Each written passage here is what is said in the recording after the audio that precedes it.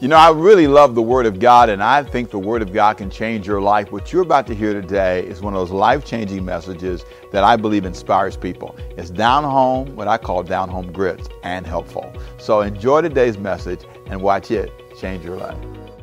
Everybody say deciding to be tenacious. Tenacious is a powerful word that I think has a great impact on all of our lives. Everybody has to make a decision how they want to live their life. And it's really easy to be passive and to just accept things. I want to show you a guy in the Bible who was tenacious. His name was Jeremiah. Now, we've talked about two guys so far. The first guy we talked about was a guy named Noah, and how he tenaciously built an ark for 120 years. And how he labored and worked. And the end result was amazing for his family. Tragic for the world, but sometimes you can't save everybody. That's a hard reality. If you're a student and you're in college, here's what I promise you will happen. People that start with you in your freshman year, some of the funniest, cutest guys, cutest girls, whatever, they will not finish. Their cuteness will be the reason. They're into cute, handsome, strong, macho, but they don't study. They don't apply themselves. They think they're going to graduate because they're cute, but they're going to fail because they focus on cuteness and not their work. When you start out in a company, you're going to see people come in with you in orientation, and they will be your friends. But you look at them come to work late, miss deadlines, have attitudes, constantly complain about the company. Now that they're working for it, they're the smartest one in the company. And those people will have a short career. That's what you will see if you live long enough. You have to make a decision to be different. And different in a way that's unrelenting.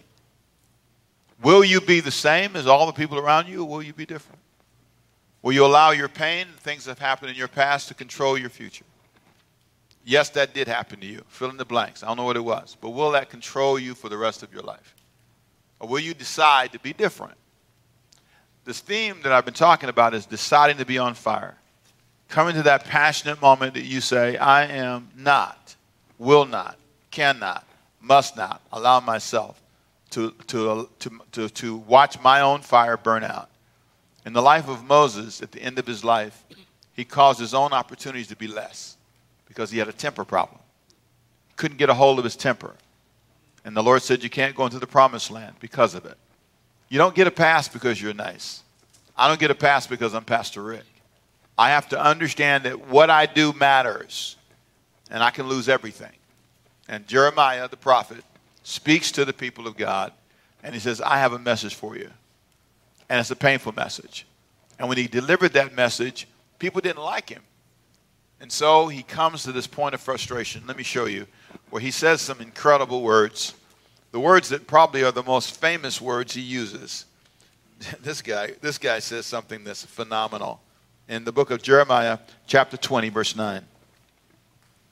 He said, I will not make mention of him, referring to God, nor speak anymore in his name. I'm quitting. I'm tired. I've had enough pressure. People harassing me, attacking me physically. And so he said, I quit. But then the Bible said, but read this with me, please. Look at verse 9. But his what? Word was in my where? Heart like a what? Burning fire shut up where at? In my bones. That's that fire in the bones thing. It says, like fire shut up in my bones. And I was weary of holding it back. And I could not. He tried to not prophesy, but he talked to people and said, thus saith the Lord. Just kind of come out. He couldn't help himself. Because in his heart was a fire. Is there a fire in you? Is there a fire in your heart? Is there a fire in your mind? Are you the kind of person who is clear, determined, unrelenting, tenacious, committed to changing your life? Now, I'm going to tell you, those are the people that win. The most tenacious, the most determined. If you're not that kind of person, then the question becomes, how much can you take? Are you at your max? Can God put anything else on your plate?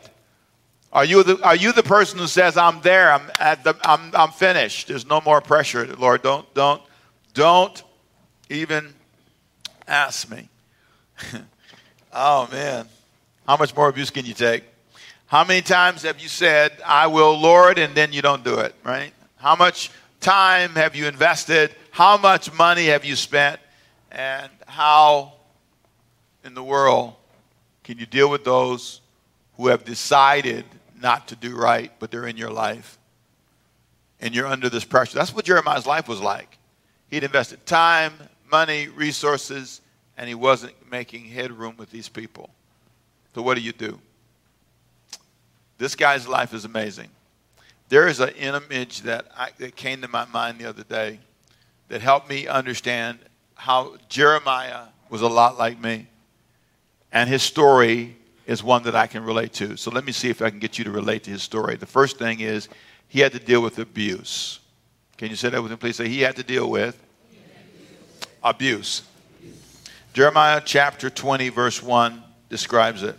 Now Pashur, the son of Immer, the priest who was also chief governor in the house of the Lord, heard that Jeremiah prophesied these things. What things? Well, chapter 1 of Jeremiah up to chapter 19 is brutal. And these chapters, if I were to summarize them, it goes like this. He's talking about their mama, their cousins, their nephew. All of them are going to be enslaved. Everybody's going to have a hard life. He gives these horrible prophecies. He even talks about his own family. He says his family betrayed him. He goes through this long list of things. And he says, this is why God's going to send you guys into captivity. And they don't like it. The guy Pashur hears about it. Verse 2 says, Pashur struck Jeremiah the prophet and put him in stocks. Now, think about this for a minute. You do what God tells you to do and things don't work out. This is a confusing moment. And so when the guy strikes him now, that doesn't just mean hit him. You think it would mean that, right? The Bible Knowledge Commentaries in your notes, I highlight that he really was talking about what they call a whipping. The 40 stripes they gave him. Deuteronomy chapter 25 talks about this. And this was the first of two times they did this to him. In chapter 37, verse 15, they whipped him again. So they stretched him out and gave him 40 lashes. That's what they did. So here's a guy going through this kind of challenge, and you'd think that when Jeremiah goes through this, you kind of can understand, well, this is why he quit. What kind of job do you want where you get beat up all the time? You get locked up all the time for telling the truth. The nation had gone astray from God, and he was simply saying the truth. But they didn't understand that and didn't care. And so what happens? He's locked up. Well, chapter 20, verse 3 shows that even though he was locked up, time he was free, he went back to prophesying. And he prophesied against the guy who slapped him. Now look at chapter 20, verse 3. It says, and it happened on the next day. What day was it? So he just gets out of being locked up in the stocks, right? He just gets through getting beaten. His back is still sore. It's just scabbing over. He comes out and he says these words. Watch this. It says, Pashur, on the next day, and it happened on the next day that Pashur brought Jeremiah out of the stocks. Then Jeremiah said to him, the Lord has not called you your name Pashur, but he's going to rename you. And what his name is basically going to mean, you're going to be a terror on every side. Your name is not going to be what it is anymore, Pashur. Now, the first thing I think about, okay, listen. The boy just beat you down. Why would you, the day after, time you see him again, you're going to say something else? Well, keep reading, watch what happens. Jeremiah lays out three things that are going to happen to this guy. Three things. He says, number one, you're going to suffer, the city's going to suffer, and your family's going to suffer. You just wonder, is he going to beat you again? Well, legally, they weren't allowed to beat him again. So they had limits in terms of the law, how many times they could hit you. And 40 was the max. So he said, well, since you gave me the max, let me tell you what I think. Verse 4. But thus says the Lord, this is number one. He said, thus says the Lord, behold, I will make you a terror to yourself and to all your friends, and they shall fall by the sword of their enemies, and your eyes shall see it. I will give all Judah into the hand of the king of Babylon, and he shall carry them captive to Babylon and slay them with the sword. So, guy, your life's going to be terrible. Then number two, the city you're in is going to suffer. Moreover, I will deliver all the earth of this city. I will deliver all the wealth, rather, of this city, all its produce, and all its precious things, all the treasures of the kings of Judah. I will give into the hand of their enemies, who will plunder them, seize them, and carry them to Babylon. The city's going to suffer, you're going to suffer, and then your family's going to suffer. Verse 6. And you, Pashur, and all who dwell in your house shall go into captivity. You shall go to Babylon, and there you shall die and be buried there, you and all your friends to whom you have prophesied lies. Now, listen for a moment. Now, follow me. This two things I want you to think about. And I didn't say this in any of those services. It just came to me just now. The reason God did this is because he wanted him to understand the danger of family suffering because of your choices. You do something and it leaks over to your entire family for generations. A lot of what you're seeing today is generational with our children and crime. These are your kids. Those are your cousin. Members of my family have committed crimes and gone to jail. And some of them earned it. I can't deny that because they're related to me. And we can all act like we don't know, but if you were to trace some of it, not all of it, but some of it, you could say, I knew that boy was headed for trouble. I knew that girl was headed for trouble. I knew that. And this is what Jeremiah is saying. The nation has gone astray from God, and now the nation's in trouble. And he says, you're going to be a terror to yourself. Your life's going to fall apart for sure. The city we're in is going to fall apart. And then he said, your family is going to fall apart. That's hard prophesying. Now, here's what I think is important. You may not get this. Not really. Here's why. You've never seen this in your life. You can look at marriage from the outside. You can have all kinds of opinions about it. But ain't nothing like crossing the bridge. When you jump the broom, it might make you want to jump back. Say, bring that broom back out here. I got to jump back across that broom. That broom, man. Woo. Wow. Marriage is great, but it is not for children. You will grow up real fast. On the wedding night, you'll grow up real fast, quick, in a hurry. So we don't understand what we just read. I don't think. Not really. You gotta have something taken from you. Here's what he was saying to them. They're going to take everything you have. So let's bring it to you today. Here's what would happen. If they came in here, they took everything. Your clothes. They said, you're no longer married to him. You're married to this dude. They took you from your spouse. They took your children, your daughters. They took everything you have. Your Nintendo, your car. You can't even drive it away from here anymore. They now own your car. They got the keys to your house. They have everything in your bank accounts. That's what he's saying in this story. You're going to lose everything. You're not going to be a nurse anymore. You're going to be a maid. You're not going to be a doctor anymore. You're not going to be where you want to be. You're not teaching school. You now are going to train animals. That's what I want you to be. I want you to be an animal trainer. You're kind of in that already a little bit, but you know what I'm saying? At least that's sometimes you feel that way, right? I'm sorry, that's terrible. That's terrible. It's bad. You influenced me. You're a teacher here, though. I'm not talking to you. No, jacking me off here. But you get my point. You know, there's that moment when you imagine for a minute that somebody walks up to you and has that kind of power. Now, here's why you know that's not going to happen. You ready? Two things. Number one, you call 911 first. You call 911 and these people in uniform will run to your house and they'll rescue you and save you from these bad people. And if they can't take care of them, they'll just go across the fence. You know, we're right by a military base. And there's some people over there, some whores, that will mount up.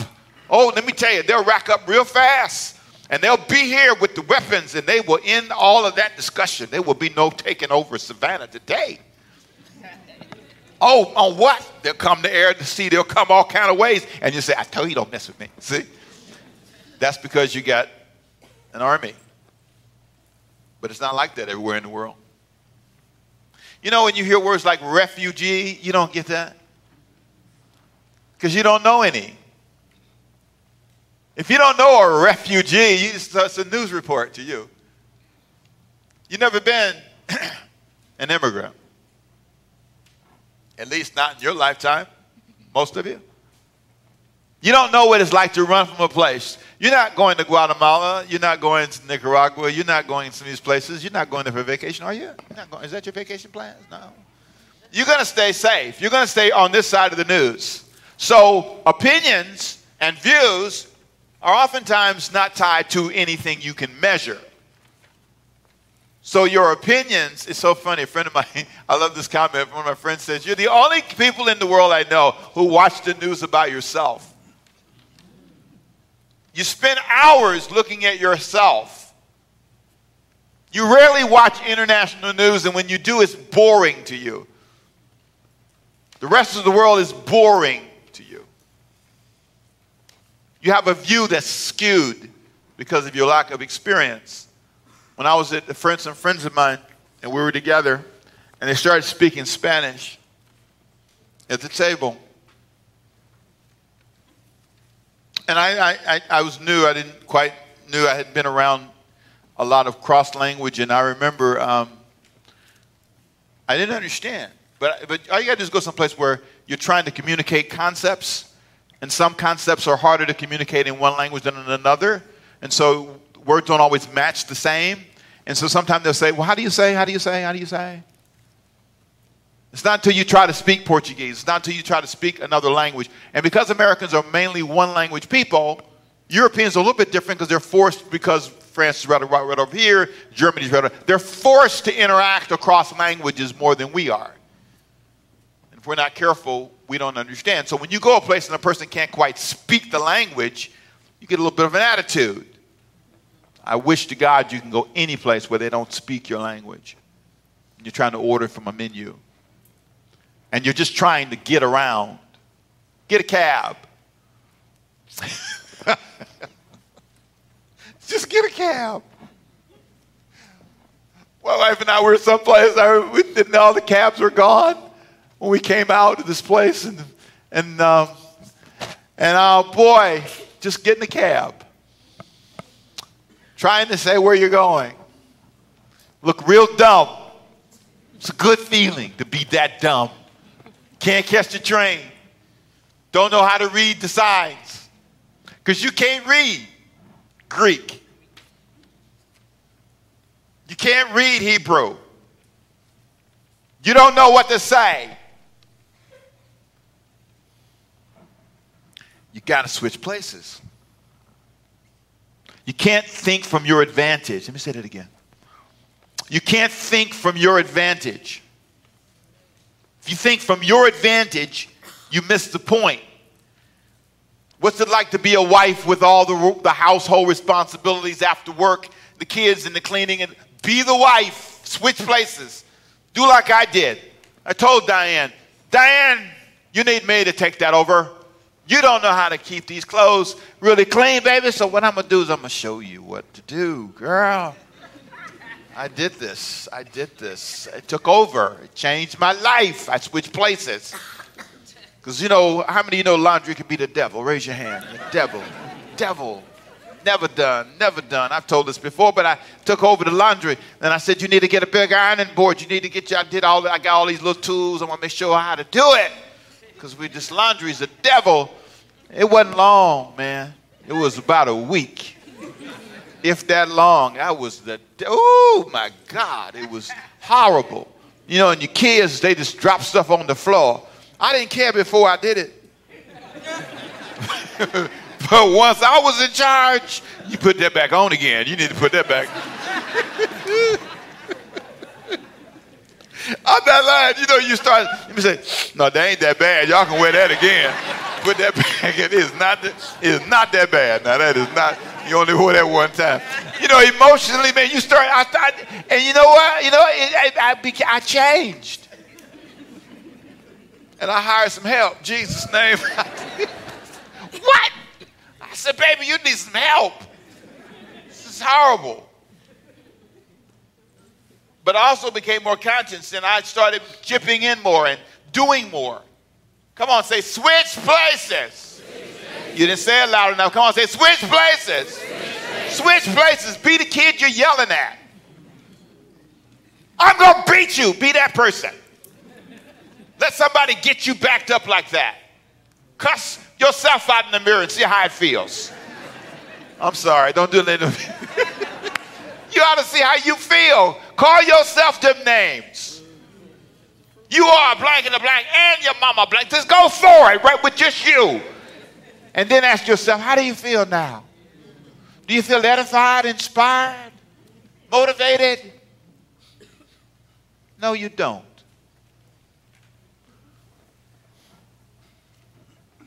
These people were told they're going to lose everything. And that's why they beat him. That's why they were mad with him. But I'm impressed with this guy as I close with 4 things. And there's more I could say about this guy, but there's 4 things I want to say in conclusion. 4 things that I want to point out that impressed me about Jeremiah. One is I'm impressed by his passion. His passion impresses me. This is a guy who is impressive. He has a desire that stands out to me in a way that is incredible. He eventually is killed for this. They kill him. Matter of fact, in Hebrews chapter 11, verse 36, they stone him eventually. He's one of those guys mentioned in Hebrews 11, 36 through 37. Tradition says they stoned him. He prophesied one time too many, and they just stoned him. I didn't know they still do that today in Afghanistan, places like that, in some parts of the world. Wow. Secondly, I'm impressed, and this is one of the big points to me, of his acceptance that some things would never change.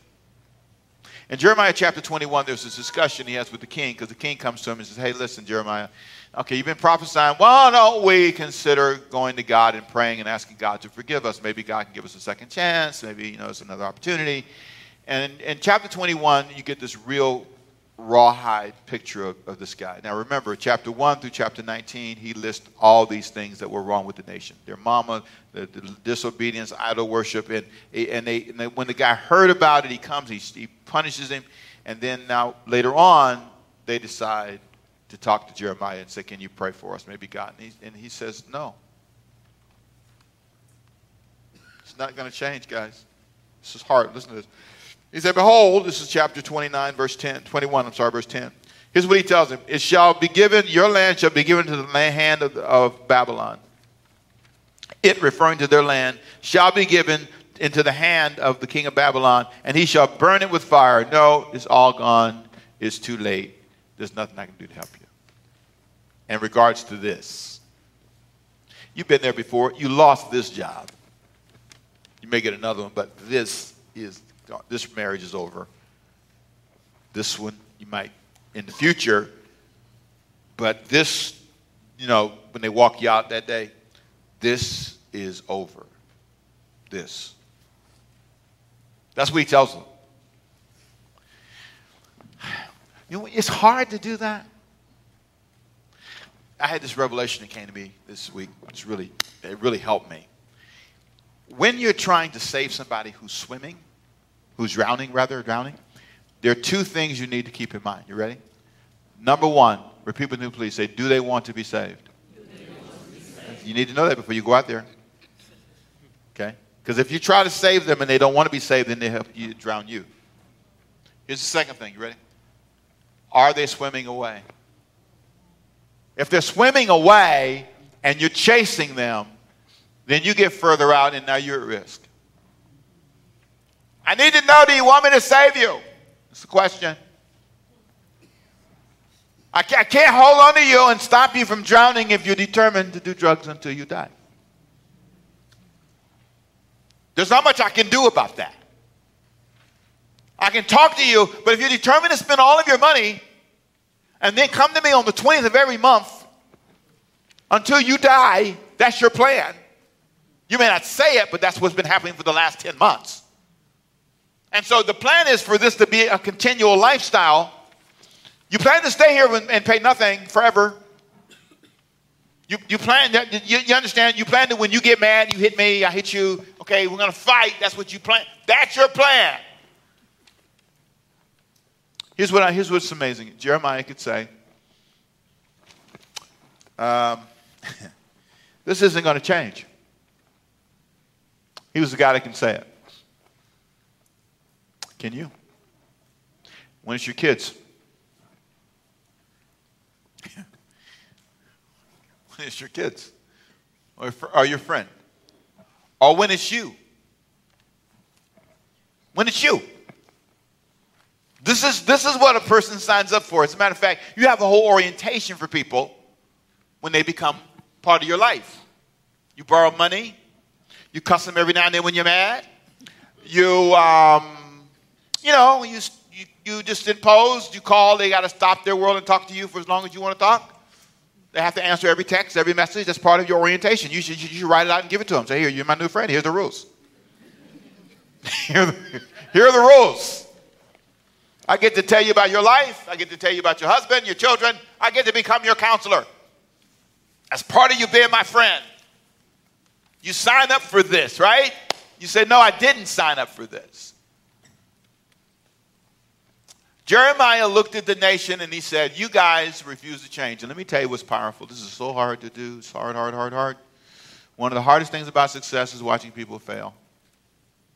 One of the hardest things about achieving any kind of advantage is to watch people not have advantage. The hardest thing about being a freshman and a sophomore and a junior and a senior is all the people that will not graduate with you. They will not, listen to me, they will not walk across the stage. You know how you know? Because they won't do their work. They're too busy being cool and cute. They're never going to have anything. This is a guy, this is amazing. He looked at the nation and said, you're not gonna be free. You're gonna be owed by Visa until you die.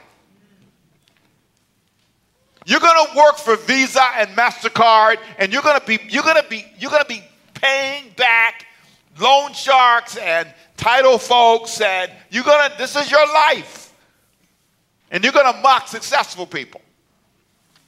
I hate that. Don't mock me because I comb my hair. And your hair nappy, that's your fault. Get a comb, don't blame me. I understand if you don't have a comb, that's one thing, okay? If you don't have an opportunity, that's one thing. But there'd be a lot of combs around. Don't mock me.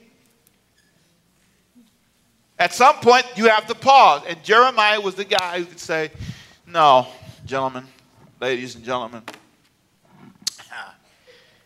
this is not going to change. I admire, though, his acceptance of that fact. And number 3, I admire his patience with religious folks. They got on his nerves. Those are the guys who beat him. Those are the guys. One story tells how they took him and lowered him in a pit with mud in it and just left him there. Just no food. These were religious people. And religious people can be tormenting. Some of you there are so saved. You're so holy.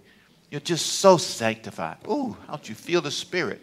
And you absolutely frustrate, look at the preacher for a minute, everybody you engage.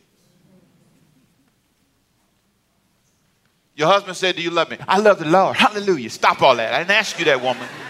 You love me. I'm talking about me.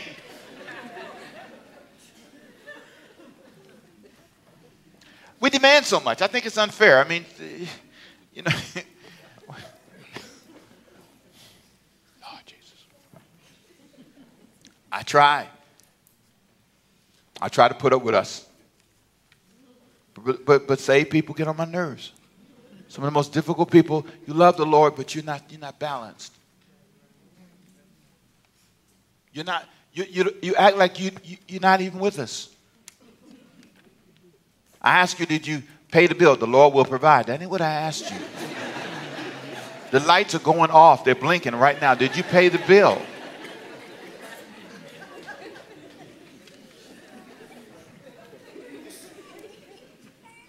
Can I say something I want to say? I'm going to get off of it and get right back on. Can I do it? I need more help. Can I do this? Yes. Do you know why your marriage is so jacked up? You done lost all your swag. You ain't even cool anymore. You so saved, you done lost all your stuff. You know what I'm saying? you know, she's not in here. I'm working on dying all the time. I do, man. I'm trying to get my game strong. You know what I mean? When when you're single, you got a game. Hey, girl, what's up? How you doing? You dress up, comb your hair. You know what I'm saying? You look right. Now you married, you done let yourself go. What you doing? No more dating, no more. What in the world? No. You got to keep some cool. You gotta learn how to shine your shoes. You gotta learn. So you think you're cool? Yeah, I'm cool today. Absolutely. I got some sway on me a little bit. Just a little bit. I'm trying to keep a little bit. I don't care what you think. I know what I got. You know what I'm saying? And you gotta keep a little bit. You done lost everything. You don't care. You don't care anymore. Why you don't care anymore? Girl, why you don't go to the beauty shop? You need to go get them toes done. Get on down there. And then it picks you up. Why have you? Is that the part you don't like? You gotta start living your life like you're alive. Some people don't want to get saved because you look like you're dying. You look like Jesus is coming today. You don't care anymore. You done lost everything. All your flair, all your everything. My girl wanted to take some dance lessons. She wanted to take some dance. She kept trying to tell me. And I thought, Jesus, dancing, lessons. We got to go someplace in front of people. I'm Pastor Rick, So she wanted to go. So we took some samba, we took some lessons, you know what I'm saying? And swung her around a few times. Go on, baby. Let's go. Woo! Don't worry, I'm going to hold it back. I ain't going to let you see the real deal. But I'm just saying, man, she loved it. She want to practice at the house. Then she said, when we get on the cruise boat, we're going to dance. I said, oh, Jesus. This little light of mine, it's not going to be shining. Oh, this little light of mine. That's why your marriage all jacked up. You done lost all that. You lost everything. Why? It's not God's fault. It's not God's fault. I'm not saying you got to go dance. I'm making a point. Where is the juice? Where's the beef? Oh, I'm out of time. Jesus. Time to tell y'all, taking me all off topic. All right. Come on. Say his passion, his acceptance, and his patience. These religious people. I want to stop that. Number 4, his deep concern about the condition of people. He cared about the condition of people. In the book of Lamentations, chapter 1, verse 2, listen to what he says about Israel. He says, she weeps bitterly. He saw the crying in the nation. He saw the condition of the people weeping. Do you see the weeping of people? Do you care about the poor, the people that are underprivileged? Do you care about those people? He saw the weeping in the night. He said her tears are on her cheeks among all of her lovers. She got all these lovers, right? She's giving herself to all this, but it's not working. Dating this when he saw the nation was going after all these other gods, her lovers, he was calling them. And then he says, she has none to comfort her. Man. All her friends deal treacherously with her. They become her enemies. Verse 3, Judah is gone into captivity, under affliction, and hard servitude. She dwells among the nations. This means she's homeless. She finds no rest. All her persecutors overtake her. And God, she's in dire straits. That's how he saw the nation. He wept. They call him the weeping prophet. He wept for them. He cared. And then he says this incredible thing. Really what God wants to happen, Jeremiah 3:22 is this. He says, I want you to return, you backsliding children, and I will heal your backsliding. I want to restore you. He said, if you will return, in chapter 4, verse 1, O Israel, says the Lord, return to me, and if you will put away your abominations out of my sight, then you shall be moved. Jeremiah 3:22 again. Return, O backsliding children. Return. I want you to come back. His goal was to get everybody back. Backsliding is that. It's sliding backwards. Is that you? Are you the person who's determined and tenacious and committed, or are you sliding back? Look at the preacher. You are not where you were. You're not thinking like you used to think. You're changing. And for some of you, Your changes, I'm not against streaming. I create this technology. I didn't create it. I made it available to you. Boy, that's weird. Come on, Ricky Temple. We made this available to you. Our church did, not so that you would disconnect. Not so that you would no longer connect. Is that what you're doing? Disconnecting? There comes a moment in your life when you must understand you decide what you want. And that's what I'm going to talk about next week. Deciding what you want. Matthew 20. My favorite place in the Bible. It was my last sermon before I died. This is what I teach. I go to Matthew 20 and I go to Matthew 25. Those are my two favorite places.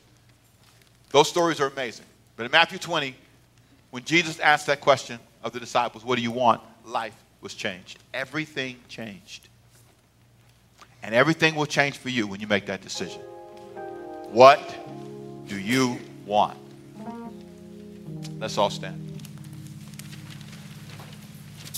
Father, today in this room, there are people who need to decide what they want.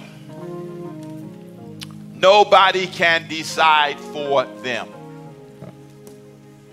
They must decide.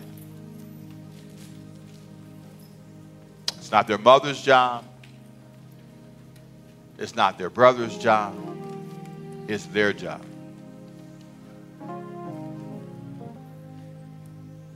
I was 9 years old, and I remember saying, I don't want to be like them. I don't want to make those decisions. I don't want to be in that kind of trouble. I remember saying that as a kid. You don't have to be a grown person. But for some of you who are grown, you need to get this point. In the Bible, there are no bad teenagers. There are no bad middle schoolers. There are no bad toddlers. The only people that are bad in the Bible are adults. Joseph's brothers were older than him, over 18. Almost everybody you see that they're dealing with that are children, Eli's sons, Samuel's sons, all of them. The sons of Adam and Eve, Abel and Cain, those are grown people. We are making decisions as adults. We're acting in ways that are out of character. And it's time for us to realize we've been backsliding away from God. Jeremiah stands flat-footed and he looks at the nation and says, you're in trouble. And you're in trouble not with man only. Babylon's going to come and capture and take everything you have, but you're in trouble with God. Are you in trouble with God? Are you in trouble with the living God? Father, in Jesus' name, I pray for healing in every heart today. I pray that the power of the living God would touch hearts both here and at home, on demand, wherever they're watching this. And that they would say, he's telling the truth, I'm in trouble. I really have been sliding backwards. And I need to pause and get a grip on my life. With every head bowed and every eye closed, the first thing you can do is surrender your life to Jesus. If you want me to pray for you, right in your seat, you want to start a life with Jesus, I want you right now to raise your hand. If you just let me know where you are. Who am I praying for? You. Who else am I praying for? You. Who else am I praying for? See you. I see you. Anybody else I'm praying for? Who else am I praying for? All right. I see you. Thank you, darling. All right. I see you. Thank you, sir. Father, I pray for all who raise their hands and some who raise their hearts. Let this be the moment, Lord God, that their lives are changed. Let this be the moment that the Spirit of God brings healing and grace. May this be the chance and the moment when their lives will never be the same. May they say, Jesus, be the Lord of my life. May this be that moment, I pray. And I declare in Jesus' name that this will be a turning point for them. They will say, this was the day that my life changed. The day I watched this, the day I heard this, the day I sat in that service, and I decided to give Jesus my life. And I also pray, God, they leave this place and think about what I've said this week. What do they really want? I pray, God, that they would embrace that question this week and allow God to give them clarity in their hearts and minds. In Jesus' name. And everybody say amen. Now look this way for a second. You know, when you hear the Word of God and it inspires you, you have a chance to decide to change. You can hear a message and just hear it, or you can hear a message and apply it to your life. Let me pray for you. Father, I pray what they've heard today is something that they can put in their shoes and allow it to impart blessing and guidance to their life. I thank you for the power of your word and how it can change lives. And we invite you, Lord God, to take this message and change the direction of their life. In Jesus' name. My name is Ricky Temple. I pray you were blessed by it today. I'll see you next time right here as we study the word together